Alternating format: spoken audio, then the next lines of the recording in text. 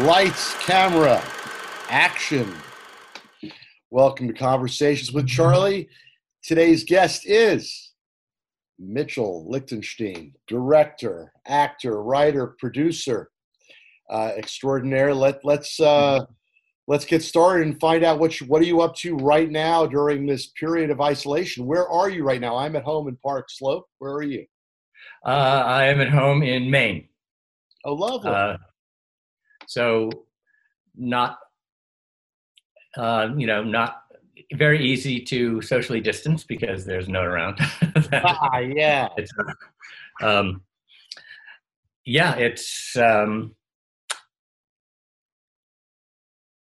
I am kind of embarrassed to say that being up here has not affected. I'm doing exactly what I would be doing otherwise. So, right. Personally, I'm not affected, but I have a few friends in a sort of guest quarters who came up from New York who were presumably COVID, and they have been there for now 5 weeks, and all seems to be well. Their symptoms were very mild, and so I think they have recovered well. Oh, good. Oh, good. Yeah. No. It's interesting for the people that I've known that have exited the urban mess of COVID. That other than some of the rules of perhaps restaurants or bars closing, I would guess, and stuff like that. Yeah, life has really not changed for what your day to day is at home and in nature and your daily routine, really, for that matter. Yeah, it's of course, the grocery stores are taking precautions and letting only a certain amount of people in at a time and all that. Luckily, so yeah, they're taking it seriously. Yeah. So take me back to growing up in New Jersey. This is long before your life at Bennington and then on into your professional life. What was it like in your home with your mom and with your dad growing up and living? I think you started not in Princeton. You were in another town in New Jersey before that, correct? Yeah. Or in Ohio, actually, in reality, right? Yeah. Yes, born in Ohio. The family moved before I was old enough to have any memories of that. So the first memories are really in Highland Park, New Jersey, which is it's near Rutgers and Douglas colleges where my father was teaching, and that's why we were living there. And it, it's hard to. I don't have a child to compare to, but was there any foundation growing up with your with what was there any seed for your passion to become a filmmaker, an actor, and a theater artist, and a screenwriter and a director? Ultimately, were there any seeds of this when you were growing up in Highland Park with your mom, and then? I believe you said your father moved into the city after your parents got divorced, and you would go to see him there. But what was your life like growing up in terms of the sort of the foundation, in a sense, of the beginning of your journey and wanting perhaps to be a storyteller and wanting to be an actor? And how did those wheels turn growing up as a kid? Well, I don't know that specifically what I wanted doing was. I was influenced about what I specifically went into, but both my mother and father were artists, and it was, and their friends were artists, and so I grew up not assuming that I would be an artist of some kind, but it was a natural way of life. So it isn't unusual that I would have chosen something in the arts. But my mother was, she had been a decorator in Ohio, and then she really had to give it up because my father wasn't working. He didn't have a job. He was wound up sort of hanging drapes for her business. and then he got teaching jobs somewhere else, and she had to decide whether to, continue her career in Ohio or follow my father and her kids, or whatever. And she chose that, which was a pretty, common but unfortunate thing for women in those days. So. Right on. And as a kid, once again, I know obviously you grew up around artists, but were your interests seated in any specific way? Did you? I've never asked you actually in your life if you've taken up, in addition to writing and acting, did you ever take up on the side doing any painting of your own? Is this something that you've also done? What other explorations have you done in your life with your creative side? My father encouraged us to draw and paint, and he would sort of give us lessons. I can't remember if it was his idea or if I encouraged him to give me lessons, but he did do that, and he was encouraging. I never felt any big affinity to that, though, so I never pursued it in any serious way. But I loved, to watch him paint, and he would let the kids in the studio when we were there to watch, and as long as we didn't bug him. Yeah. That must have been fascinating to see the stuff come to life, right? Yeah. Yeah. But it was normal. It was. So for you, it was every day. Exactly. It was just like the regular, normal everyday life. Yeah. And so you obviously went through your school years. Going back to the passion in movies and being around the arts, was there? I'm sorry to continue asking the same question, but was there any idea in your mind that you had a passion or a fascination for the cinema specifically, or for just theater arts, that came from the years prior to when you went on to attend Bennington College, where clearly that became a noticeable desire? I was really, if anything, more into writing. I wrote short stories as a kid and a teenager, and so that's sort of what I did more. I can see sort of hints of the performing by just sort of, I would kind of act out to entertain my mother. So I would sort of act things out.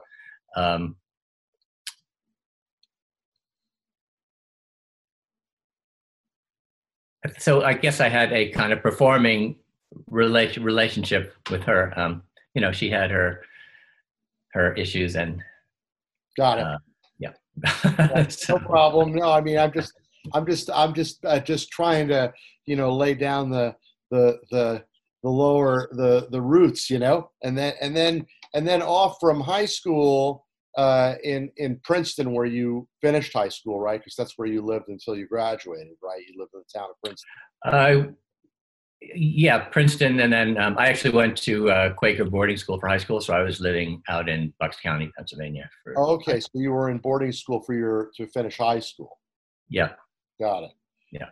And then off to Bennington College, and you started really with a desire to study literature before becoming sort of interested in acting. Is that correct? Sort of rewind the clock. I really went because they had a great creative writing department. And since I was writing short stories and stuff, I thought that's what I wanted to do. And I got immediately waylaid into acting. I wound up sort of by chance in a teacher named Larry O'Dwyer in his sort of advanced acting class, just because the introductory one was either full up or didn't fit the schedule or something. And that was lucky because he was a great teacher and great for me and very encouraging. And I don't know if I really would have pursued it, because as I say, I had no kind of intentional history of wanting to do that. So if I hadn't had such an inspiring teacher at that point, I don't know if I really would have gotten in it, because I'd had teachers since then that if they had been my first teacher, I probably would have, run away. So, yeah. So That makes so much sense, actually. I mean, I remember in university, I mean, I actually was very interested in acting and studied as a minor in acting with a guy called Ray Monroe, who's a great theater professor at Clark and where I went. And but I agree with you that that inspiration of a great professor and a mentor and also someone Yeah. who proposed really great ideas influences the fuel behind wanting to continue on. So you minored in acting at Bennington College and majored in literature. And I think I have Specifically, I mean, technically, it's a double major. it's It's a not double one's major. not minor and one's not. You just do both. I mean, You both. so Yeah, when I actually in I went to such a wacky place that I had three majors. oh, At wow, Clark, you went to Clark, you said, I went to Clark, and they in Worcester, in Massachusetts. Worcester, Massachusetts, and they Yeah. allowed us to do something called a self-design major back then. And I self-designed a major with a psychology professor advisor named Bernard Kaplan, who was a specialist in the study of dreams. And then I had a great visual arts professor, Ted Spania, and another one called Charles Slatkin and Phil Rosen in the film department, and then Ray Monroe in acting. So I had a theater advisor, a visual arts advisor, and a psychology advisor for my major. And I wrote a thesis on the study of dreams. I kept a dream journal, and I made a short film from the dream journal.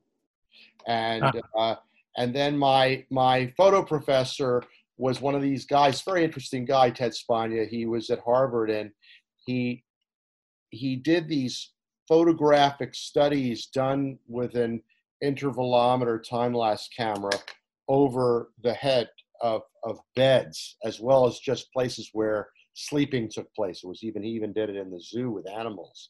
And he took a series of photos with clock timestamps through the entire night of sleep.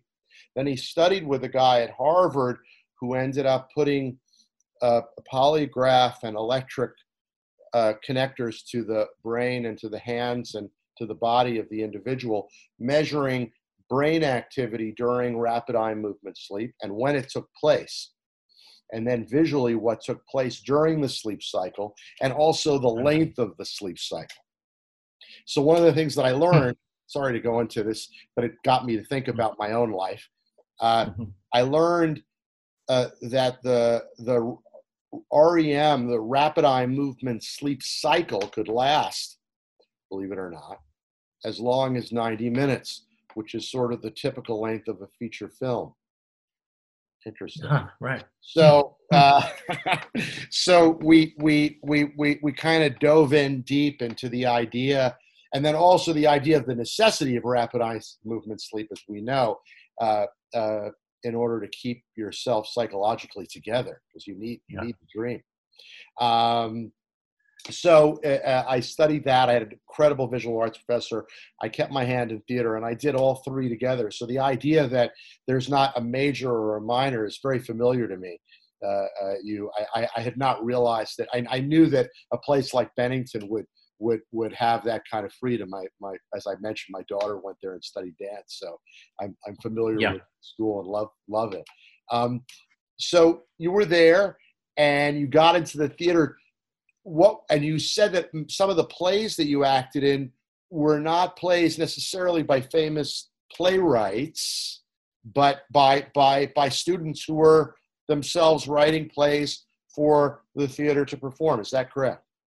Sure. They're playwriting students and directing students, and we all were in each other's productions, and then there were, I guess, there were faculty directed plays as well. So it's a whole gamut. Kind of like Yale, which is where I went later. The same thing. You're in student productions, and then there's main stage productions, and it's. I mean, that's the best part of all these places is working with your fellow classmates. And Yeah, but it's a very different dynamic when you're working with a director that's interpreting a classic play to a theater piece that was written by one of your classmates. I mean, when I studied acting, one of the last plays I did was writer Susan Champagne. She wrote a wacky play, a one-act play with a guy that lived in a park and fell in love with a girl that kept showing up at the park, and much of it takes place on a bench.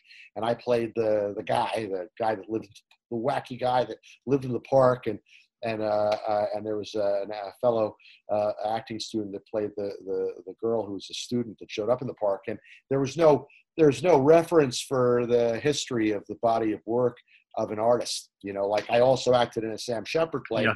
There you're interpreting something that's from a master playwright, you know, a person who was a known playwright. These are, so there is a little bit of a difference between the two. And that's one of the reasons why I was asking that while you were at Bennington, you said you did a lot of stuff that was written by people in the school, maybe at Yale, less so. I don't know. How did that all work? Did you ultimately have to act in things that were done by famous playwrights? At Yale, I'd say it's still more student productions because there just are more of them. There's fewer productions of, say, a Brecht or something because they take more, you know, they put more money and time into it. So there's fewer of those, but there's always every level of production. You're doing a first reading of a play, you're doing something at the Yale Cabaret, which is thrown up in 5 days, and then you're rehearsing something longer. So there's all levels, which means more quantity and more experience. Yeah. And while you were at Yale, I mean, I'm not trying to make this into a colliding with celebrities festival of any type, but there were, I mean, I've known of tremendous acting talent that attended there, many of whom stayed friendly with people who were their classmates. I mean, even on this show, on my podcast, I've had one of the alums from Yale, John Turturro, who went to the school. While you were there classmates, because this is a place of fertile environment where you would have met people that perhaps after leaving, because you went into your professional life as an actor, that kind of remained in your world? Were there people that you were attending with that have maybe stayed in your life since? Well, I made my best friend there, a playwright, and I was in, I think, all of his plays there, or most of his plays there, and I did a couple in New York when we graduated, but he died of AIDS in the early 90s, Harry Kandolian. And I still have several very good friends from Yale still. So you still continue your relationships with them? Oh yeah, yeah. Did that filter at all into collaborations after you were out working? Well, with Harry, yes, we did a play at Playwrights Horizons called Anteroom, and you acted in that. Yeah, and what I think we did some other play. I can't, that this is all decades ago. So I think we did another play together, but we were, I read all his, his work as he was writing it, and it was a collaboration. No, I'm not saying I collaborated in the writing of his plays, but no. We were close as far as our working together. Right. I mean, it was your career starting out and coming to acting, and what a huge entrance you had with the Lords of Discipline, and that, playing that, getting that role as a first out film role, correct? That was my first job out of Yale. It was incredible. Yeah, it was great. It was a great introduction to just being on a movie set, and I had been in on a movie set some years before. I was a gopher for John Avildsen on Rocky. So That's fantastic. Tell me about that. How did that happen? I was working as a cook and a caterer out in Sagaponack in Long Island, and one of the owners of the shop was dating John Avildsen, and we were talking, and I said I was at Bennington, as you know, has winters, the non-resident term, right. And I told him that, well, I have these few months off. If I can do anything, if you need anything, let me know. And he actually said he was a gopher. So I went out to LA, and picked up his dry cleaning but I was able to hang out on sets. If I was a more outgoing type, I would have probably learned a lot more in those couple of months. But I was very, I'm kind of reticent, so I didn't really make the most of it as a real go-getter would have. But it was still an eye-opening experience. Yeah. And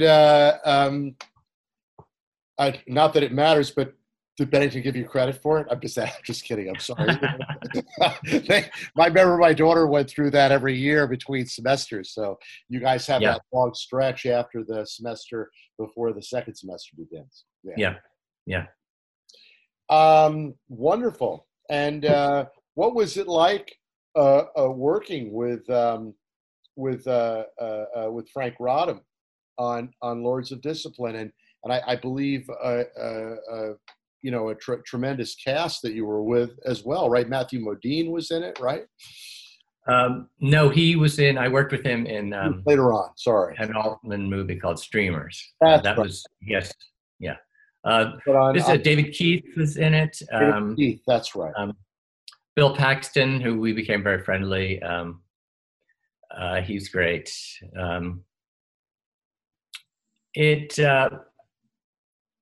It was also new to me. The director was very patient. I didn't know anything about hitting marks or lights, or I think I would kind of overdo things because I had really only done theater, so I would be a little too big. So, but he was patient, and it was all on. We were all in London. Many of us, I think, certainly. Well, it wasn't literally my first time in London, but first time for any length of time. So it was a great time, and I was paid more on that film than I have ever been paid since it's been gradually, or not even so gradually, downhill as far as pay scale from that. Wow. That was the only real studio movie I ever was a part of. So started with a bang. Yeah, and then you went on to work with Louis Malle, with Robert Altman, with Ang Lee. Oh my God! And even later on with much later on with Joel Schumacher on Flawless. Tell me some anecdotes from your experience of working on Streamers with Altman, and that was the one that you were with Matthew, right? With Streamers. Yeah, tell me about that story. That was really well. I'm sure all actors love working with Altman, and my main reason, which I might be everyone's reason, is you really feel that he trusts the actor that he's cast. Once he's cast you, he believes you will do everything you will do will serve his movie. So you always feel this sort of innate support and encouragement. And he, especially this is David Ray play called Streamers. And you wouldn't think he would necessarily have any particular connection to my character, which was this gay character who's kind of a troubled, winds up stirring the pot in the narrative. This is about these soldiers who are about to be sent off to Vietnam and probably, likely will die. So it's their kind of last but he would throw out these ideas from off off camera that were just great. And he was dealing with characters that were dealing with their identity, right, in the Yeah, military. So this is, being a gay identity in the military at the time of this was told, was a very dynamic story to tell as well, right? yeah. Incredible. Um, Yeah, but we all got very close because it was all in one set, and we're on location. Whenever you're on location, you tend to, the group tends to cohere more than if you're in your, New York, your home or something. Um, Trying to think of any. Well, Maybe I I'll mean, think of some if anecdotes, but there uh, was nothing specific that comes to mind, that's understandable. It's just, to me, it was, you know, the having at least collided with Altman Productions in the latter part of my career at Technicolor. Um, it was wonderful to see the community that he created with the actors. yeah, Right? I would imagine that there was a lot of a communal feeling and a gathering. There were dinners and right and all yeah, that. That was sort of yeah, part of what he was known for. yeah. I mean, we worked with him on Prairie Home Companion towards the very end of Oh, yeah, his career, which was a tremendous cast. And the other thing that he did that I think was very impressive, and I don't know how it impacted your experience while you were working with him, but my understanding from my study of his work is that he mics everyone in the scene, and everybody's audio is coming in available at equivalent level for the mixer to hear and to creatively use from all parts of the set. I mean, obviously he has the focused mhm. scene where you're shooting, but he would frequently take the opportunity to record and to capture distinct audio from all over. Yeah. That's how he got his signature sort of many levels of audio in tracks in the movies. I mean, he was one thing he was known for was that those layers of audio. And another thing that he was very loose with the camera movement often. I don't know if it was more in this production because it was all in one set. So, I mean, he wouldn't like the entire set and be ready for anyone to go anywhere. But within blocking, you didn't have to stick strictly to blocking either at a certain point or really you didn't have to hit a mark. Like I said, you probably couldn't go 50 yards in another direction, but you could go, 10 feet in another thing. So that gave us a lot of that loosey goosey feeling that he really likes. And he gave the DPs, they were two brothers, I think, um, a lot of leeway as far as picking up detail as things happen. Like I think I remember a moment that I'm lying in the cot in the bunk bed, and there's a light above, a working light above, and I started flicking for the first time in a take, started flicking the light on and off, which I could reach, and the cameraman went up and just focused on that. So he follows, the cameraman would also follow the improvisation of the actors, and I did some TV, a guest thing on a TV show following this, and I had some blocking where I was supposed to hug someone and drop down on my knees, and I did it on a different line, and everything stopped. Everything stopped because I had not done it exactly when. So I had to relearn the lessons of Hollywood after working with Altman. I was spoiled, and Right, right, yeah, of course, yeah, because there was an open arm for spontaneity and improv. yeah, and I realized that is really specific to Altman and a few others. So. I'm not as familiar with the Louis Malle film Crackers. Tell me more. Tell me about that and what that was like. I mean, Louis Malle as a director, of course, I salute. I mean, these are this row of great names you worked with is spectacular. Yeah, this was a version of an Italian movie, Big Deal on Madonna Street. So it's a bunch of bungling crooks. And I don't think, wherever Louis is now, he would mind me saying that I don't think this is his best effort. It didn't turn out so great, but there's a great cast there. This was not a career highlight for Louis Malle. No, but great, Sean Penn and Christine Baranski and a lot of great actors. And then after that, you had the chance to work on with Ang Lee in The Wedding Banquet. First of all, what a spectacular director, but also what an iconic project it is, right? Yeah, and this was his Ang's second movie. His first film was Pushing Hands, and basically no one knew who he was because Pushing Hands didn't. It might have been released in the States, but it wasn't. It was very small. Yeah. So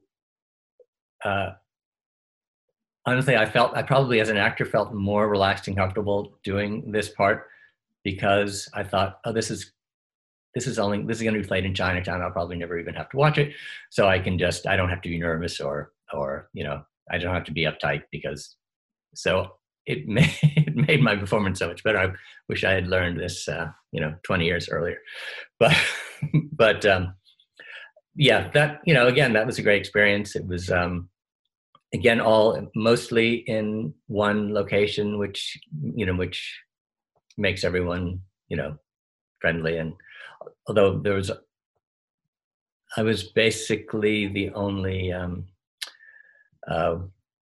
American in the cast, and the others were Chinese.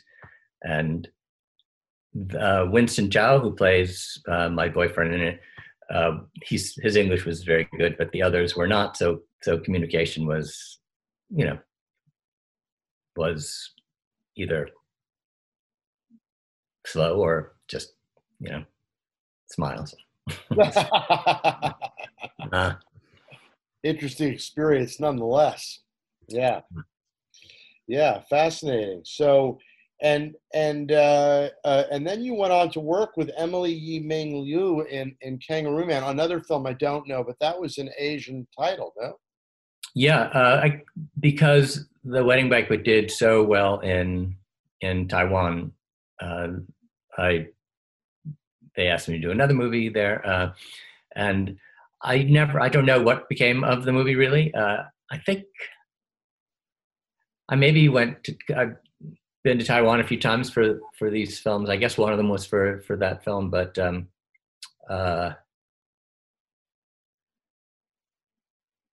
my biggest memory is that I had to have an Australian accent, and although I got coaching, before doing the part, there was really no one watching me, and everyone else spoke Mandarin. So I have no idea how my Australian accent. I would be afraid to hear it now because there was no one keeping track of it. But very difficult. Well, you kind of wish there was someone around to. Oh yeah, absolutely. Yeah. But yeah. I mean, I have a lot of Australian friends, so for me, listening to them speak, I also have friends who grew up in Cape Town and Johannesburg, which is a whole other type of accent. Yeah. And when you think about what an American, first of all, has more exposure to, but it's probably more likely to be able to nail, it'll be a British accent because there's more field memory that goes back from I mean, I guess mostly from years of cinema, probably. But yeah, performances, right? Yeah, it's the muscle memory of hearing that over and over again is an enabler to be able to copy duplicate it. I'm always impressed by watching some of the great British actors that perform with an American accent and really hold it together. I'm like, They all seem to be flawless. It's so it's annoying amazing, that they can do right? it so well. So, It's amazing, right? yeah. And I also might add some Australian actors that come into America and do the same, and that's quite a stretch, but they do it quite well. Yeah, they have training over there. Yeah, they do. They do. And I am less familiar once again with your work with Joel Schumacher, who I actually know quite well on Flawless. What was that like? Joel is one of the great characters for me Yeah, in yeah, in all of the New York feature film scene, just a tremendous presence and an absolutely hilarious individual. yeah. That was a very one day part, really, a scene with Philip Seymour Hoffman, and I had met Joel years ago. I auditioned for was it the Breakfast Club or one of no no he didn't do the breakfast. Did he do the no that's John um, some sort of Brat Pack movie. Okay. I auditioned for Very him, ton of and films. I mean, he has a very interesting variety of outings as a director. maybe St. Elmo's Fire. I think he did St. Elmo's Fire. Yeah, The band, yeah, that yeah. makes sense. Um, and then years after that, I was in an acting class I was living in LA then, and it was a big class with a well-known teacher, and he would come. He came and sometimes, and he sought me out there and said that it was, which I never knew it was between me and I don't know if it was Kevin McCarthy or one of whoever did get the part, and he kind of he would just say that he almost cast me in it, and we became friendly over the years since then, and he asked me to do this part, and I was very happy to do it. But it was, I don't remember much about about the part. It was one day. So. It was a much less intense experience. Absolutely. Yeah. And then in TV credits, you were in The Equalizer, Nightingales, Cheers, As the World Turns. I know you said Law and Order. It doesn't really. I'm not allowed to put that on the list because apparently it's one of the great jokes amongst actors in New York that if you've been in New York long enough, you have to appear on Law and Order. Pretty much. I did do 2 Law and Orders, and I'm always one was. As you know, they often do something sort of a version of what's in the headlines or something. And so I was basically Andrew Cunanan in one of them, someone who had gone on a serial killing rampage. And that was fun. And always playing some sleazy or messed up psycho, Fantastic. Well, that's what those shows are about. I mean, yeah. They have to have a criminal and they got to have cops. Yeah. Well, I've never been a cop. I love it. I love it. And all this time spent on all the things leading up to what's been going on, which is these great directorial efforts and films that you've made from Teeth to a happy Tears, and of course Angelica. Not to digress, but for a moment, I was just looking at Happy Tears the other day, which I find, by the way, Demi Moore and Parker Posey, that was in Angelica, right? Or was that in Happy Tears? That was Happy Tears. Happy Tears, right. Fantastic duo. Lovely. I thought so. I loved the idea of, pairing the indie queen with who had once been basically the, Hollywood queen, and I thought they were great together. So. Fantastic. I love, and I adore Parker Posey's sort of character in all the films that she's played. Sort of Yeah. has a tremendous demeanor. One of the things that I noted that I had not like looked back at was the poster of Happy Tears. Kind of looks like a painting from your dad. It is, and It is a painting from your dad. that painting is called Happy Tears. And it's like, okay, so then I'm a total idiot and didn't realize that. But Well, you did realize it was like that, yeah. yeah, it was clearly to me visually a Roy Lichtenstein. I did not know that it was actually a title of a painting that he did. Okay. Yeah, I had not intended to use the painting. I mean, the title for the movie existed before I thought of actually going as far as using the painting. But then the painting was so striking that I kind of felt I had to use it. So I think it's fantastic. I mean, it's we don't really see things like that, right? It's as an emblem for a story. I think it's very powerful. So let's wind back to Teeth, because I was around when you were making that. I was still working at Technicolor, and I remember when you approached us and talked about the story. I know the foundation of the story and the story elements, and I've seen the film. It's a really twisted movie. It's really twisted. I mean, it's unusual, but it's incredible. And I don't know your story behind writing that and how this all came about.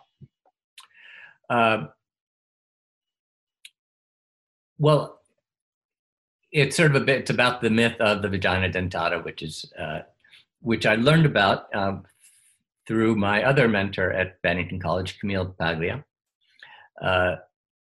studying late 19th century literature.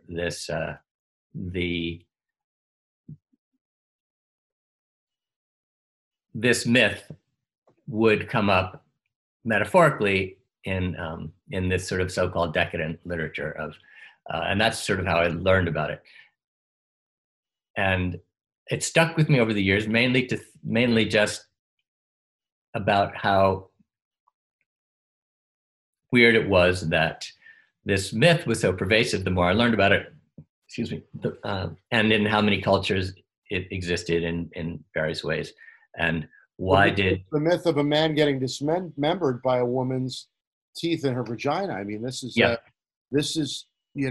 sort of like the thought of the myth, of the nightmare of the myth is horror, right? Of course, yeah.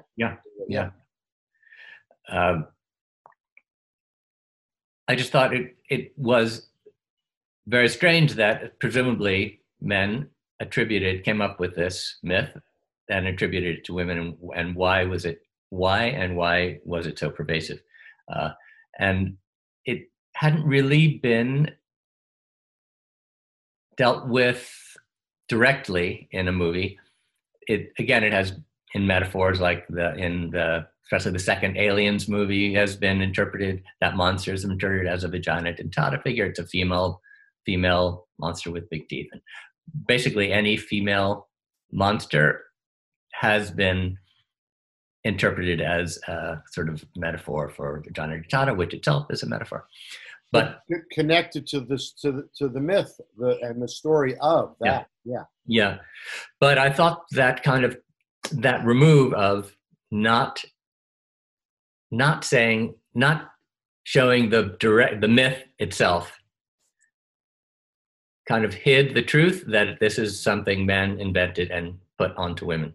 And it kind of perpetuates the myth if you don't kind of bring to light what the ridiculousness of this original myth. So I thought it would be interesting to deal with it directly and in a kind of tongue-in-cheek manner that would show that, hopefully, that I am not trying to perpetuate the myth, but I'm trying to bring it to light in a fun and kind of gross out way that will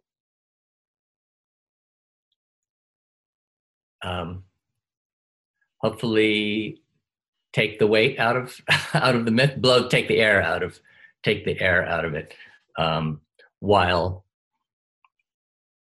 still having good gross out moments, and Oh yeah, but we're going to wind back to the plot because I remember this and the moment by moment.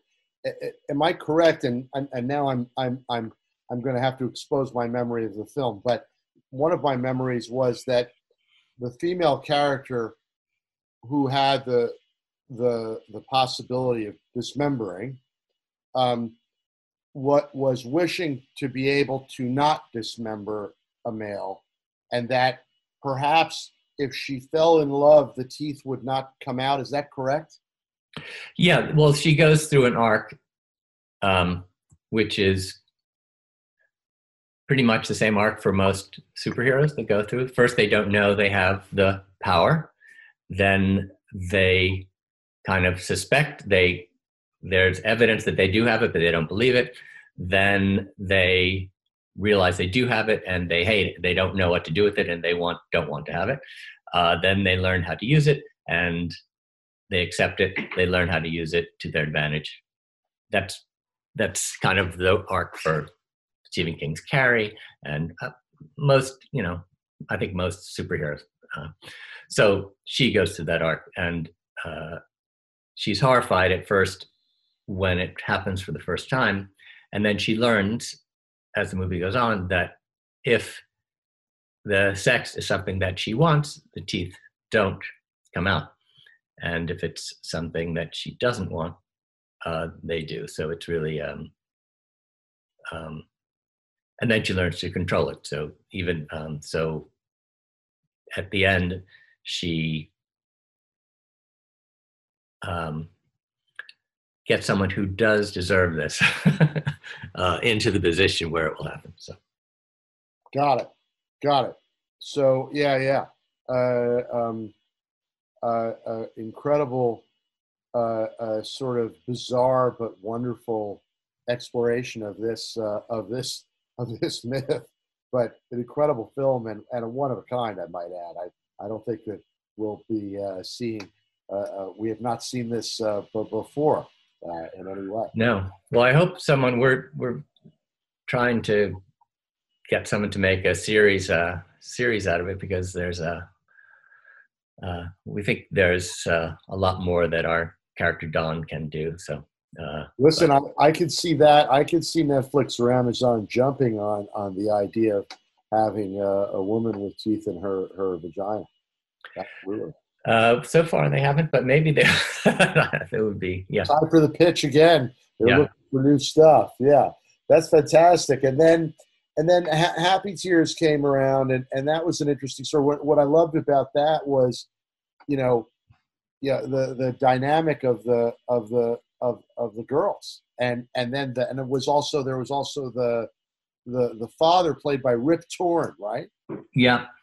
And first of all, Rip Torn, oh my God, right? I mean, as an actor, fantastic. Yeah. Anyway, but and then also Ellen Barkin as his, I guess it's his kind of sexy lover character, right? It's a great, fantastic series of events, and a great.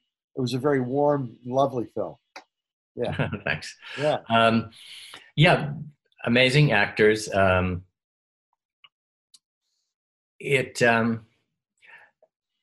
was kind of inspired by sort of some distant family members. So a lot of it is based on some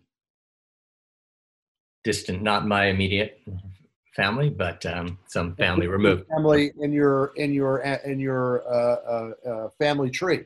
Yeah, and so a lot of that is pretty much, as I learned this stuff that had gone on, a lot of that is taken from that. So, and I got very enamored of that story and wrote it. But yeah, that was a great group of actors.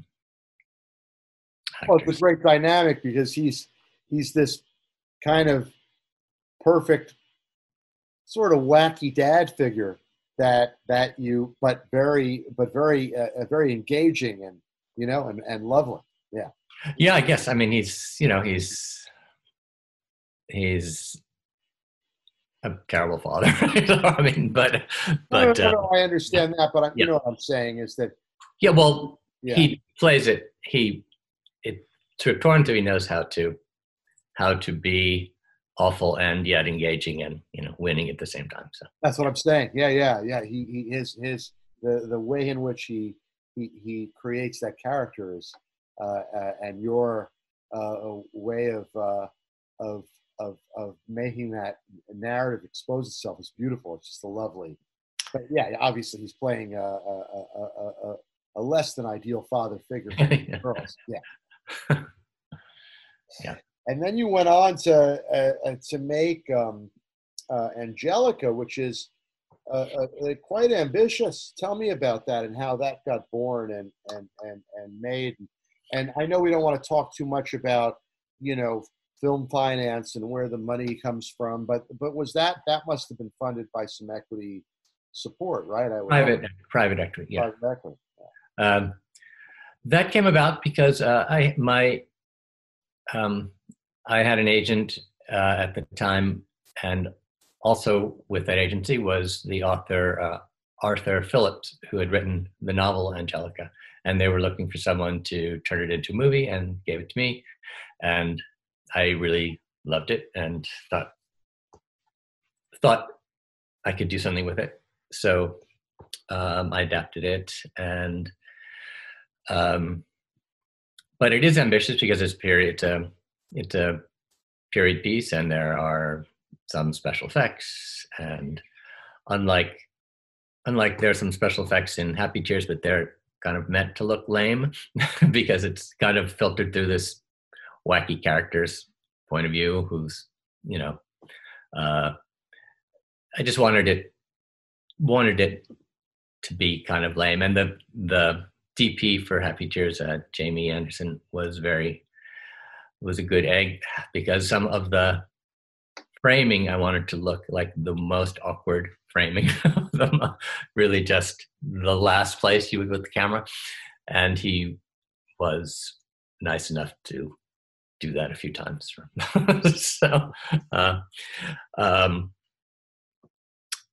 and anyway, but the special effects in Angelica had to look better. So though that was the ambitious part, there was, but that was really. It was also period. I mean, this is yeah. So there were a lot of moving parts to this. Yeah. Yeah, that mostly in the 1880s, and then there's a sort of bookends that are 1912, 1913, and luckily, my good friend from Yale and brilliant costume designer Rita Ryak was available to do the costumes, and she had never done that period before, and she was eager to dive in, and she's brilliant. Dick Pope was the DP, who's Dick Pope, I love amazing, and Luciana Arrighi did production design. She was a legend, and did, I think her first production time was Sunday Bloody Sunday. Wow. And then she did a lot with that director, and then she did a lot for the Merchant Ivory. But she's great. Like Joyce Purpleen, my producer, found this old decrepit mansion in Yonkers that is now only used for photo shoots and film shoots. And she had the idea that we could film most of our interiors there. And I didn't see really how it could be done. I could see some of them, but how do you get to make it worth taking over this whole place? How do you do them all? And we had we consulted with one production designer who came and said, no, you can't do this. It won't work, blah, blah. Then we thought of Luciana, who I thought was just out of reach. I hadn't really even thought we could get her, but she came, immediately saw how we could do this. So she was able to put all but I think maybe one a pub, which we filmed in London, but otherwise every interior in this one house, and they're quite varied interiors from a hotel room in Venice to to a London slum to all a big variety of. So she, being a genius, was able to do that. Creative geography. All of your story components were able to live inside of this house. Yeah, so we didn't, and it also proved Joyce right once again. So I had doubted it, but she knew somehow it could happen, and she was right. I was going to say, don't remember. Well, you were saying that you did not believe it was possible to do it in this one house, which is to me completely imaginable, because the reality is when I've visited productions that have even so much as a home exterior as majestic as the house that you had, they'll rebuild the entire interior of that house in a large stage. Yeah. With silk outside the window with backgrounds to composite, and I mean, you would never make that attempt to try to utilize an existing structure to be able to shoot every angle and every shot, and then from those stage shoots seamlessly go into this environment and never realize that you're in two different places. And here you're you're all in one place. Yeah, I mean, the exterior was of the house of one of the main locations of the house that the characters live in. We had an exterior in London, but that was totally seamless going in, and but I guess I was going to say that another thing that does is save so much time from moving from one to, we were on a very tight schedule, and packing up and moving from one. I'm sure we saved many days of from that. So, and that's actually a great point for our audience to hear about each of these, because not everyone realizes how efficiently things are done. How many days did it take to shoot Teeth, Happy Tears, and Angelica? How were they all super fast, or did you have more days on one and less on the other? How long did you have to shoot Teeth, as an example? I don't remember. Teeth, I think, was more or less 30 days, 30 or close to, or maybe a little over, and standard was probably similar. And we had more time. We had a bit more time with Angelica, and then we did a separate, maybe 10 days in London. So. Okay, so that was a larger undertaking then, even though it was done in a very efficient way, as you described, with using the house to shoot all of the interiors. Yeah, and the other, I'll come back to that. I wanted to mention the composer, but I'm blocking his name. But he's another amazing, great artist. Yeah, great.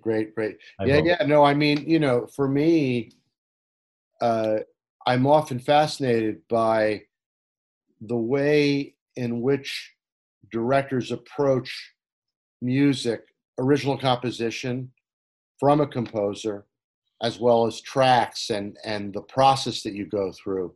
Can we talk a little bit about how you approach it, and whether or not in any of your films you have a thought in your mind while you're shooting a scene, you have music in mind for what you're shooting? I don't have music in mind. The composer for Angelica is Zbigniew Preisner, who is amazing, and he's known for working on the Decalogue and he's amazing. Great composer, got it. Um, but I worked with him quite differently than with Robert Miller, who did the score for both Happy Tears and Teeth. Robert is very collaborative, and we would really be in together, and we'd trying things off the spur, that, you know, kind of trying many things kind of right in together in the room. And Zbigniew is less, he's collaborative, but less so. If he really believes in something and I don't get it, he will really stick to it. And there are times when I didn't get it, but I trusted that he was right. And looking back after, I see how he was right, and how, you know, because I will get stuck on an idea that maybe some track didn't meet my idea for that, but it took me time. I do kind of bow down to those who know better. So, well, no, I mean, you know, this is the discussion in the end, isn't it, about filmmaking? I mean, it is a house that gets built by many people. Yeah. And you know, the contribution of a production designer, a cinematographer, a composer, are tremendous, because they're gonna, you know, and the way in which a director has some type of, you know, dream of what it will be, and works with people that can comprehend where they want to go. I mean, it's a secondhand language. It's not all just a series of inherent answers. It's a discovery process. Yeah. And there are directors, you know, who just, it has to be their way. And I am not one of them. So. Yeah, no. There definitely are. I mean, I have memories of being in the final moments of finishing one of Sidney Lumet's films with Ron Fortunato, and the joke was, whatever anyone else said, it really didn't matter. Because you know, and when you did something alone, autonomously, when you finished the day, you said, well, it doesn't really mean that much, because when Sidney comes in, it's all going to be done the way he wants, and whatever. Yeah. You know, we hope we anticipate and interpret what he had on his mind, and answered the creative challenges the way that he wanted us to. Yeah. No, it's interesting. It's interesting, the whole process, and going back into your acting career, which was a combination of film and television. Did now, I mean, that's a chunk of time in your life, in your career.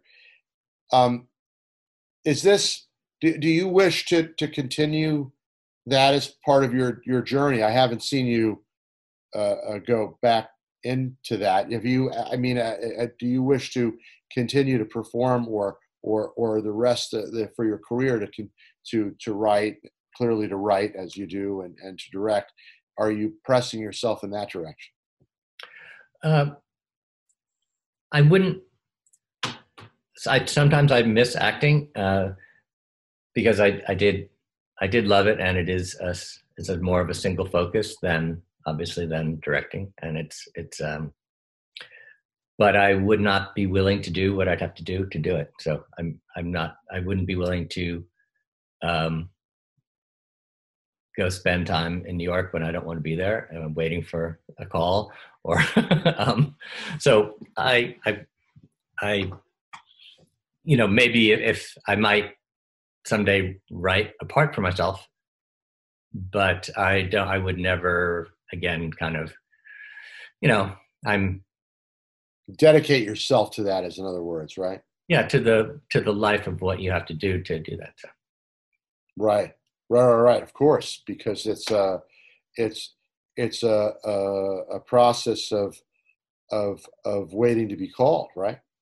yeah, and I don't, these days I don't spend a lot of time in the city, and I don't want to, unless if I'm working, of course. I go wherever, but I'm not going to, sit by the phone and Think about that. yeah, And now with I like to think of now in our lives in isolation, even though perhaps it's, as we said before, not that much different in the rhythm of your life. Are you do you dedicate a certain amount of your daily and weekly ritual to continuing to write and develop stories to do in the future? I'm imagining that this is something that you're doing. Yes. I can't say I'm awfully disciplined about it. I'm writing a play, which I've never done before, but hopefully there will be theater again someday. Yeah, yeah, right. I mean, that's a whole other question, right? I mean, we're I just was reading an article a day ago because I decided to dive into the business news on the chain American Multiplex Corporation, AMC, and of course Regal and the big chains, and there's trouble in that world. I mean, they're Yeah, not operating. And yeah, I happen to be, I'm one of these, whatever, a bit of a romantic. I'm a cinema lover, specifically of all cinema, not just, for me, the multiplex is a place for new content to come through. But I'm a big fan of calendar theaters and repertory theaters that show old movies and curated programs. yeah, But no matter how you cut it, doesn't matter where it is. People have to gather. yeah. Um, but at least I mean, film. It's of course not the same, but you can, it can be streamed or but It's a piece. theater when it's streamed is not theater. It's something else. So uh, that there's really no way to replace that experience. Of the cinema. Yeah, Yeah, and yet the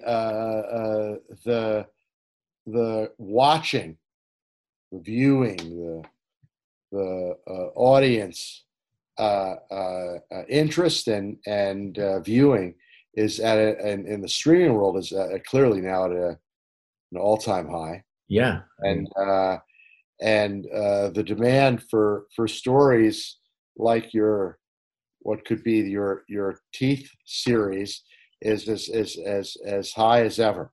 yeah, Um, uh, so it's we the world has shifted, um, and we all have to adapt to it. I mean, hey, up until the shutdown, I was doing all of these podcasts in a studio in Park Slope. But one of the things that I love about the fact that we're doing them now on Zoom is if I want to talk to someone like yourself in Maine, you don't have to drive to a little studio in Brooklyn. And if I want to get online with someone in London or Australia, I just yeah, schedule a call and we've got a show. yeah. I have friends here who are doing yoga classes with people in Australia, and it's just That's fantastic, right? yeah, Absolutely. There it in a weird kind of way. It can in a I guess bring the world together in a different way, yeah. and absolutely fascinating. Hmm. Um, uh, uh, this has been just a great exploration of your life, and I really appreciate your time and this has been fantastic, Mitchell. I really appreciate talking with you. I mean, I hope I covered everything. Did I cover everything? You've covered plenty. Sure. What I always want to know, what I did I miss anything? Did we didn't talk about, we didn't really talk about working on the actual episodic shows that you did as much. Oh, Did they're fun, but they're not. They're. I don't think I have anything fascinating to say about that. I was just, you were doing happy to get work yeah. and happy for the phone to have rung. And did you get a chance while you were doing, because it was quite a stretch of time before, because it was back and forth, TV, film, TV, film. If you look, in your filmography, you went in and out of doing both. During that period of time, there was also a certain amount of theater that was going on too, right? I did some theater. Yes. Yeah. When I lived in LA, actually, I did wound up doing more, oddly enough, more theater than movies or TV. There were, at the time, there were a couple of good repertory companies there. And New York, I only did one play on Broadway. There was a revival of Suddenly Last Summer, Tennessee Williams, with Elizabeth Ashley, and that was fun. And made very good friends with actress Celia Weston, who's a great actress and a great person. And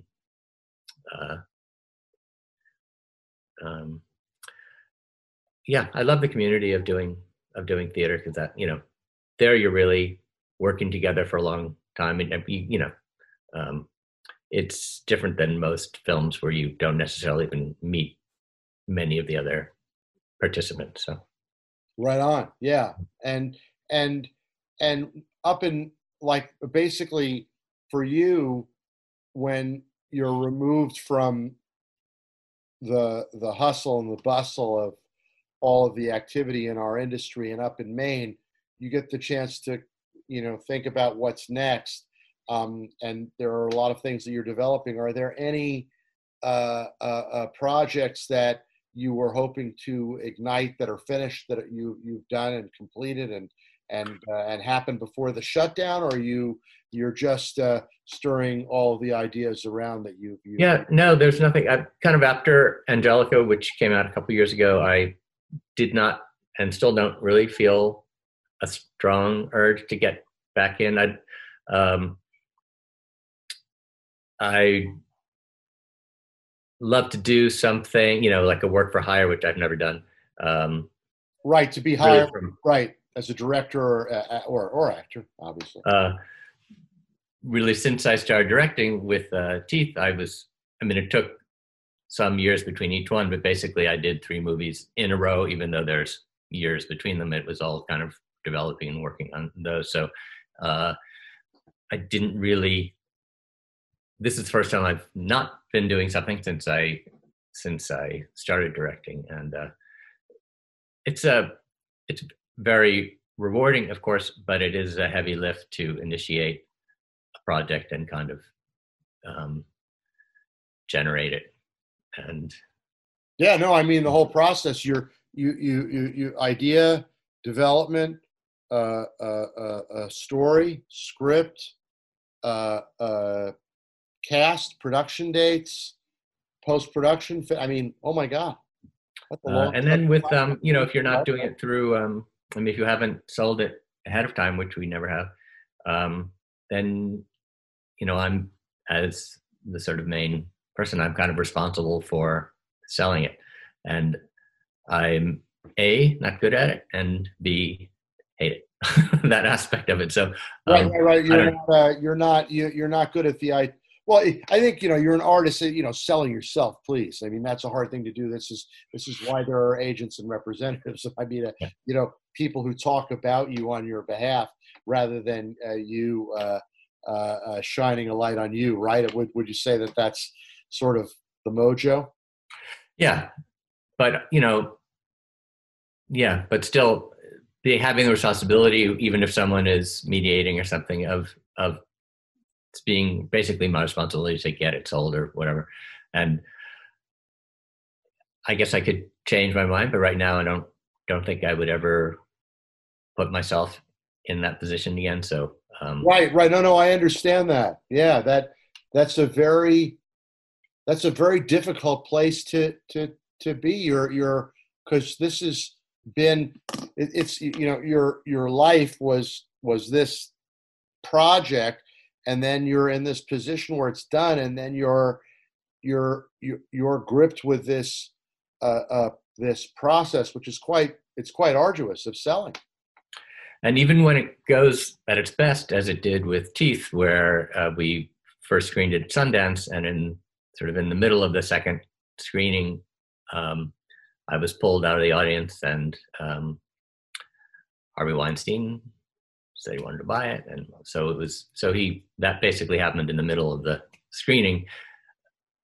And that's sort of a best case scenario. Even that wound up being, to a degree, a nightmare and a disappointment. So, even at its best, it's still, it's a challenging and to some degree or other heartbreaking experience. So. Yeah, no, I hear you 100%, and understand that, because that uh, and perhaps in a sense it takes away from the journey. Would you say? It depends on the day when I'm looking back. What do I remember? Now, I'd say the further back, the less it does. Teeth. I don't think about the, how it was actually Weinstein and Lionsgate kind of teamed up to buy it. One took the theatrical and one took DVD and foreign, and um, and Lionsgate basically kind of reneged on what they had, the money they promised, what they were going to, and how long they were going to release it, and the money they put in. And I'm sure that, I know that that's not an uncommon thing to do, but it was a another wake up call for me, how powerless you are in those situations. And obviously, well, one big drawback to be an actor is you are kind of powerless. You're a cog in a big machine. One thing that made me want to write and direct is that I have influence over a much larger part of the project, and then that's kind of all taken away at the end by a corporation. There you go. There you go. I think that's a good stopping point, actually. Yeah. Because it closes on an idea and a thought to sustain. And I really appreciate you coming on today, Mitchell. This is wonderful. Thank you so much. Glad you joined, and tell all of your friends and network to subscribe to Conversations with Charlie. I will. Thank you so much. Thanks, Charlie. Thank you.